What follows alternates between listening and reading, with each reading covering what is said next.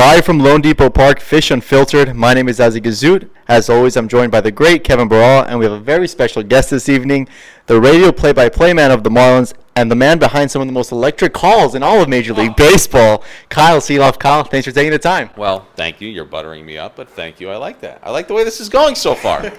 Let's get started. The last 24 hours, Kyle, before yesterday's game, Sandy Alcantara, Jorge Soler, arguably your best pitcher and your best hitter, go on the shelf. 24 games left. How about yesterday's ball game? Well, I mean, I think it's great to see the way that they were able to bounce back. I mean, look, I said this pregame yesterday. They're not in a position where, and by the way, I mean, like, all of us in the media find out at a certain time. They probably knew a little bit beforehand, right, that something was going on. They still, Nelly and I were talking about this last night, they cannot feel sorry for themselves. This team has played really good baseball all season long. You can't let that, no matter what it ends up being for the both of them, derail what's been a great season. This is an incredibly resilient group, and that's evidenced by their performance, at different times of the year. So, I could definitely see them rallying together and knowing that they've got to pick up some of the slack. It puts you in a pinch. You're losing a starting pitcher. You're losing a guy that was the Cy Young last season. But it's a terrible day. But, I think, personally, the Marlins within reason have not suffered to date like a catastrophic injury this season, right? Like you've kind of forgot about Trevor Rogers because he just hasn't been around. Johnny Cueto obviously didn't pitch. But other than that, they've stayed really healthy. Luis Ariz has not missed time. Some of these other guys have not missed time. And, in large part, they stayed really healthy this season. And injuries are going to happen. The Marlins, the front office, and the players in that clubhouse have got to find a way to respond. And I thought they did a great job responding last night. I really did. Obviously, we look at this series thus far. They've taken two, going for the sweep tonight as we're recording. Just what have been your thoughts overall? Well, I said this last night too. Like I think sometimes people get sick of that stupid cliche, like go 1-0 today. But it's true. If you look at this stretch where it's the Dodgers, the Phillies, the Brewers, and the Braves. Again, those guys are wired a lot differently than us, but that would seem daunting, right? Like, oh my goodness, how do we get through a 14-game stretch? Well, played 9 really good innings tonight, and if you start stacking up wins, look, for what it's worth, this 14-game stretch for me, if they go 7-7, they're going to have a great opportunity down the stretch playing a Mets team that doesn't have a whole lot of pitching. They can still hit the ball. Playing the Pirates, they're going to have a really good opportunity to get their way into the postseason. And it's funny, we've talked about this for a month now on the air. Some point every single season, somebody gets hot. And we talk about, is it going to be the Reds that get hot or the Giants? Well, it's the Marlins that are getting hot right now. They have an opportunity tonight to do something they haven't done all season long. It's win 7 games in a row, right? So, they're getting hot at the right time. And you hope they can stay hot. I really do think if they can go 500 or maybe a touch better over this stretch, they're going to be in a great position to have an opportunity to make the postseason, regardless of whether or not they have 3 starting pitchers and they're going to utilize 2 bullpen guys or utilize the opener 2 out of every 5 days, and you kind of use Edward Cabrera in that mix as like that hybrid swing guy. I don't know. Like, I'm enjoying the hell out of watching these guys, man. Like, they're fun to watch. They're winning games. They're 5 over again when they were just a game under last week. Like, keep on playing. Roll the dice every night. Try to put 9 good innings together, and you just don't know what's going to happen. You mentioned last week, on August 30th, Miami just finished getting swept by the Rays in 2 games. Yeah. At that point, their playoff percentage, according to Fangraphs, went down to 11%. It's currently at 34%. At 11% down there, did you maybe lose a little bit of hope that this could get done? I don't know if you lose hope, but like it wasn't going well. Like, they weren't pitching well enough. They weren't getting big hits. They could not hit with runners in scoring position. So, I mean, does that constitute as losing hope? I guess at some point you're like, if they don't do that, they're not going to get where they want to go. Now, all of a sudden, I wish I had my notebook, but I wrote this down earlier. Since August 18th, I think they've hit 27 homers and plated 74 runs. I should go calculate how many of the runs have been scored via the homer. But, like, all of a sudden, a team that we did not really see to start the season outside of Jorge Soler, they're winning via homers. And whether it's Sanchez or De La Cruz or Chisholm or Ariz has gotten into the mix a little bit.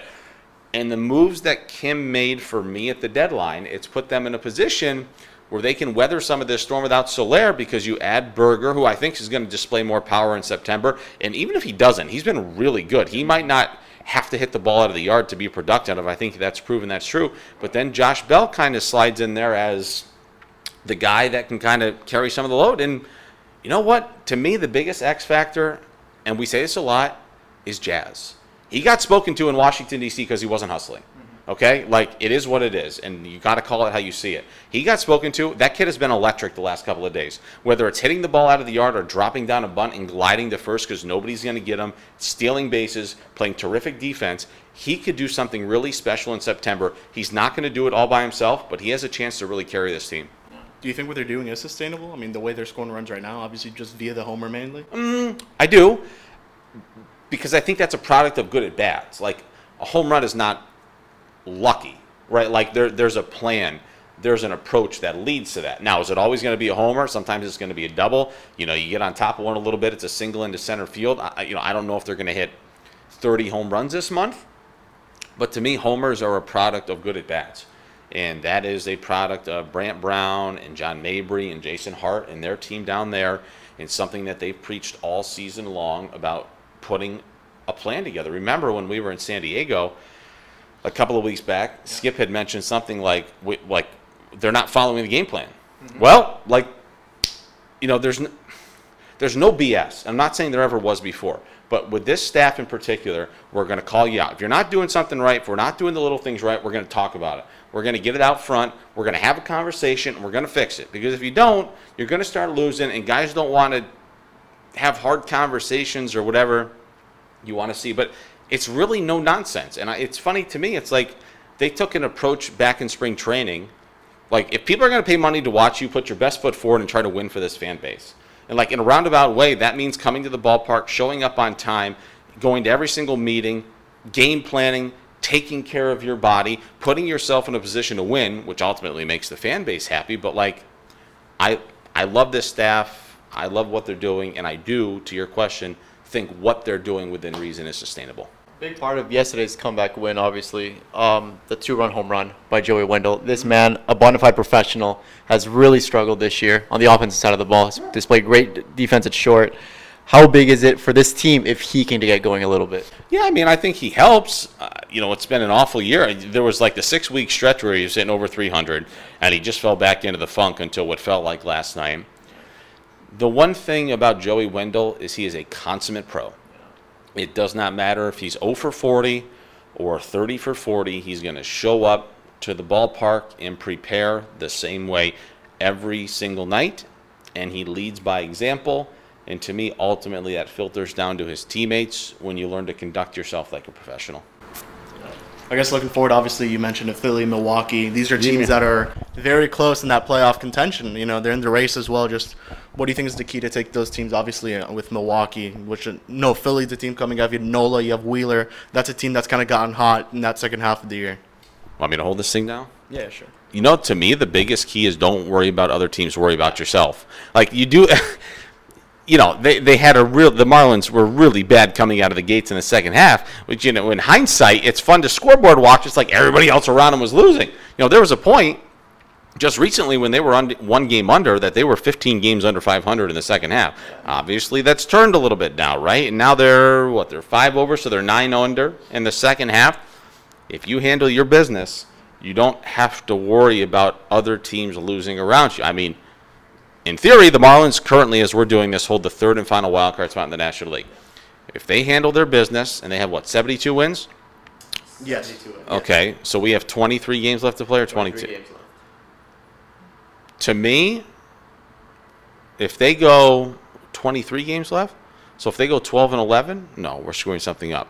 If they they have 72 wins. If they get to 80, if they go 13 and 10 the rest of the way, I think they're in at 85. Yeah. Don't worry within reason about the other teams. I think they're in with 85. I think if they go 13 and 10, to me, after you start against the Dodgers 2-0, and I think if you go 7-7 over the stretch, that leaves you having to win 6 games in the final 2 weeks. I think this team gets in with 85 wins, and I don't think that's false hope. I don't think that's selling a bill of goods. Those other teams now below the Marlins are going to beat up on each other.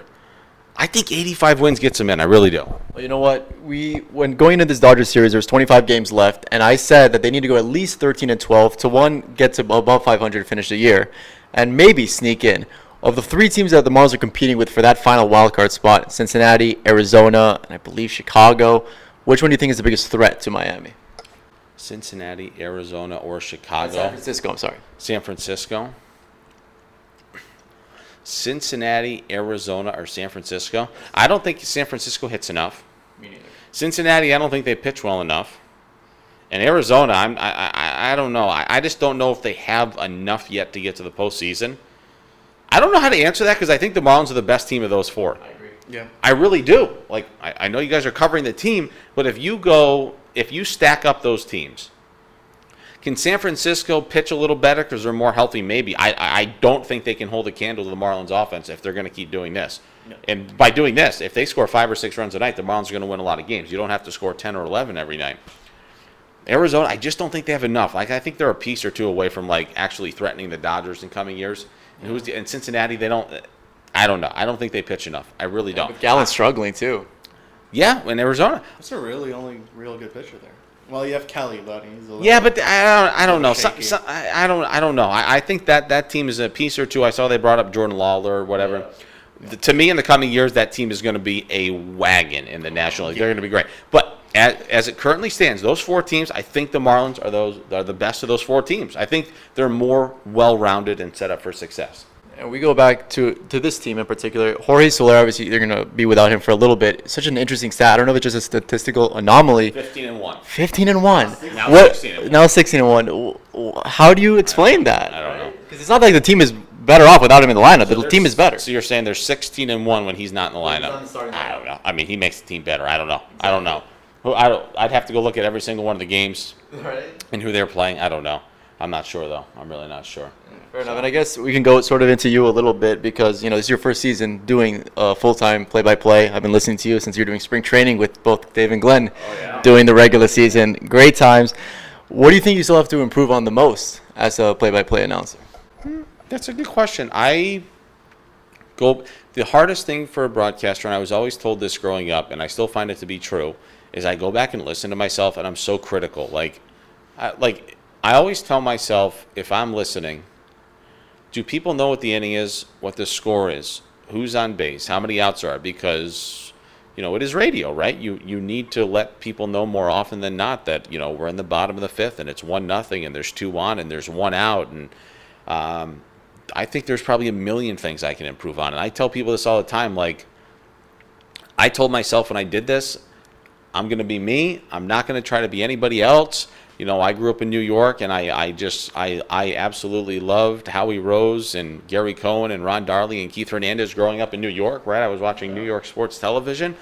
Like, to me, those people are my idols. And to me, like, their ability to broadcast for me is unattainable, and I'm going to work my butt off to get there. And I hope that one day, 50 years down the road, if I'm so fortunate enough to do this, that somebody's going to say the same thing about me. But, like, there's so much I can work on. Like, I pick out little things every morning. I'll go back and listen to an inning or two of the broadcast the night before, whether it's, hey, shut up for a second. Nelly was saying something. You don't have to step on his toes there. It was a foul ball. Like, you can get to it in a second.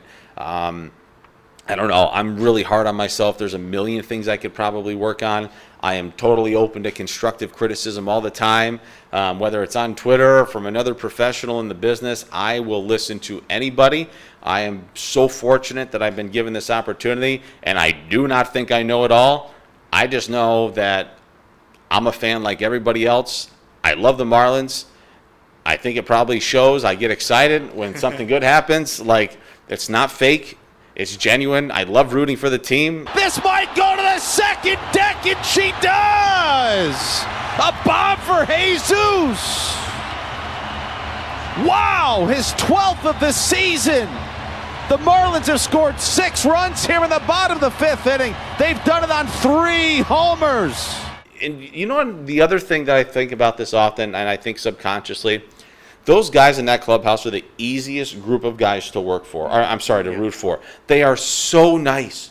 They're so nice. Like, I root so hard for them. And yeah, I know I'm a professional broadcaster, but I'm a fan. Like, I feel like I want to be the voice of the fans of this community and the people that root for this team, and not like somebody that sees himself as better than everybody else, because I don't. Like, I love broadcasting. I love the Marlins. I love those guys in the clubhouse. They're so easy and fun to root for, and I genuinely just want to see them have success and like play past October 1st. I really do.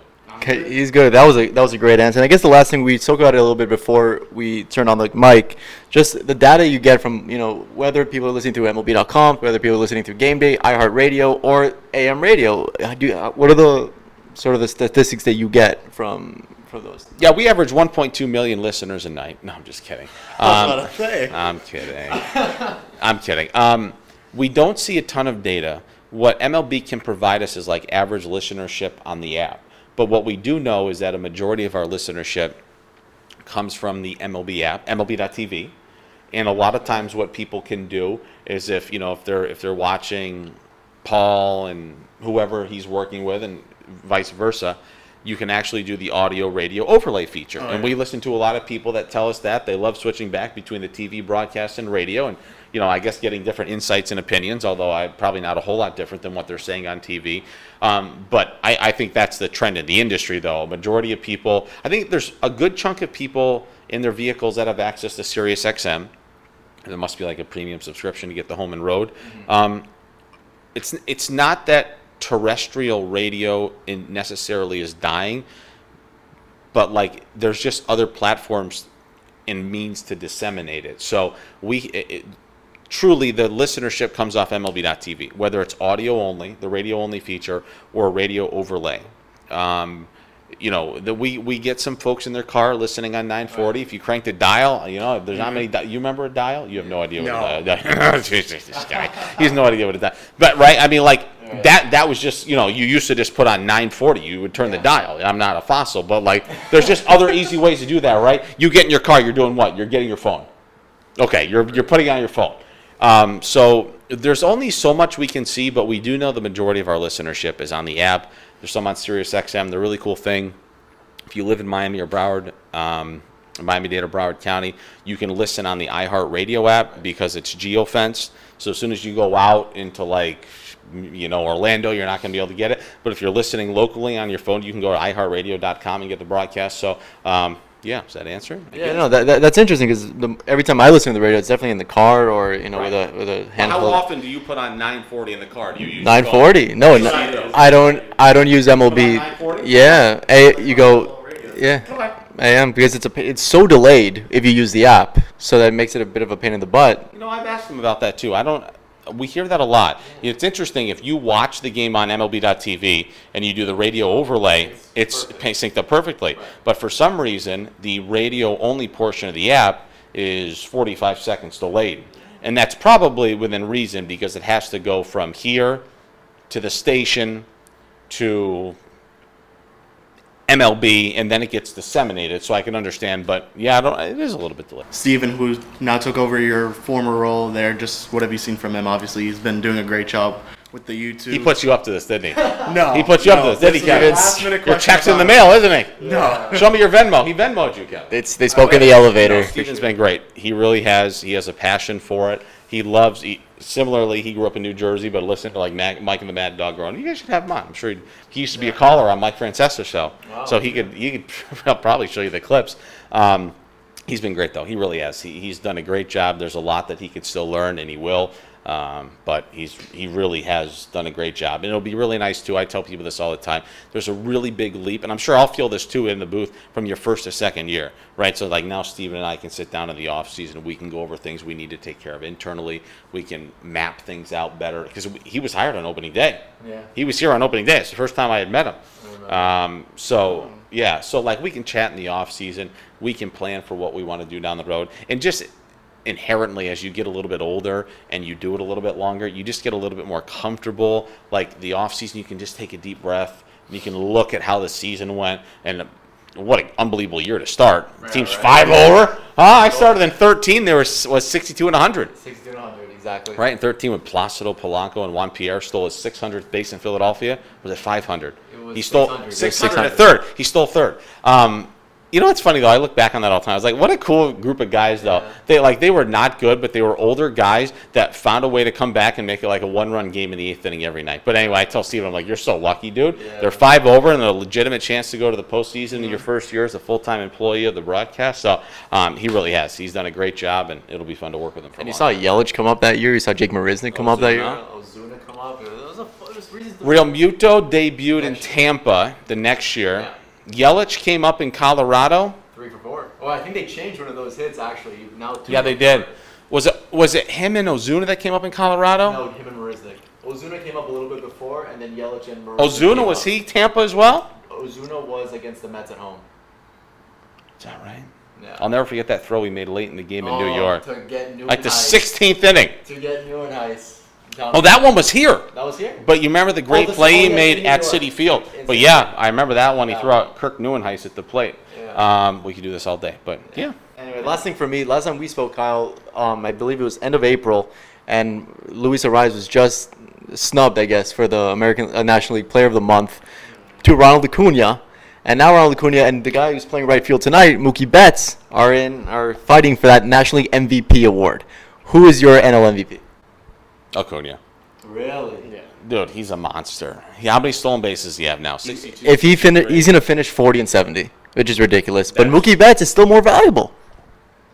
Ronald Acuna Jr. is more valuable this season. You can show me whatever statistic you want. If I put a blind resume out for those two guys, I promise that both of you would pick Acuna 100 times out of 100. If I gave you a guy in right field that's going to play that defense, hit 40 bombs and swipe 70 bags, you would be prosecuted if you did not take that. Defense in right. Mookie gives you phenomenal defense in right, second and short. Okay, but the game is predicated on offense. Okay. 40 homers and 70 stolen bags. That's How many does crazy. Mookie have? Mookie is an unbelievable player. The guy's worth $500 million. Yes. Okay, I'm just saying, if I put those two guys on paper and you turn away a guy with 40 homers and 70 stolen bases, you should be put in prison. And a bazooka in right field. Fair enough. Cannon. Yeah. Unbelievable. And he's a spark plug. That's a guy that's matured in Atlanta. Yeah. You know, he was a little immature a couple of years ago. He's really matured. Yeah, that's a great player. I enjoy watching him. Yeah. And we'll get to see him pretty soon when they come to Miami. Yeah. It's going to be tough. But anyway, that'll be it for Kyle, for Kevin. Thank you so much again, man. And good luck tonight in the booth. All right, guys. See you later.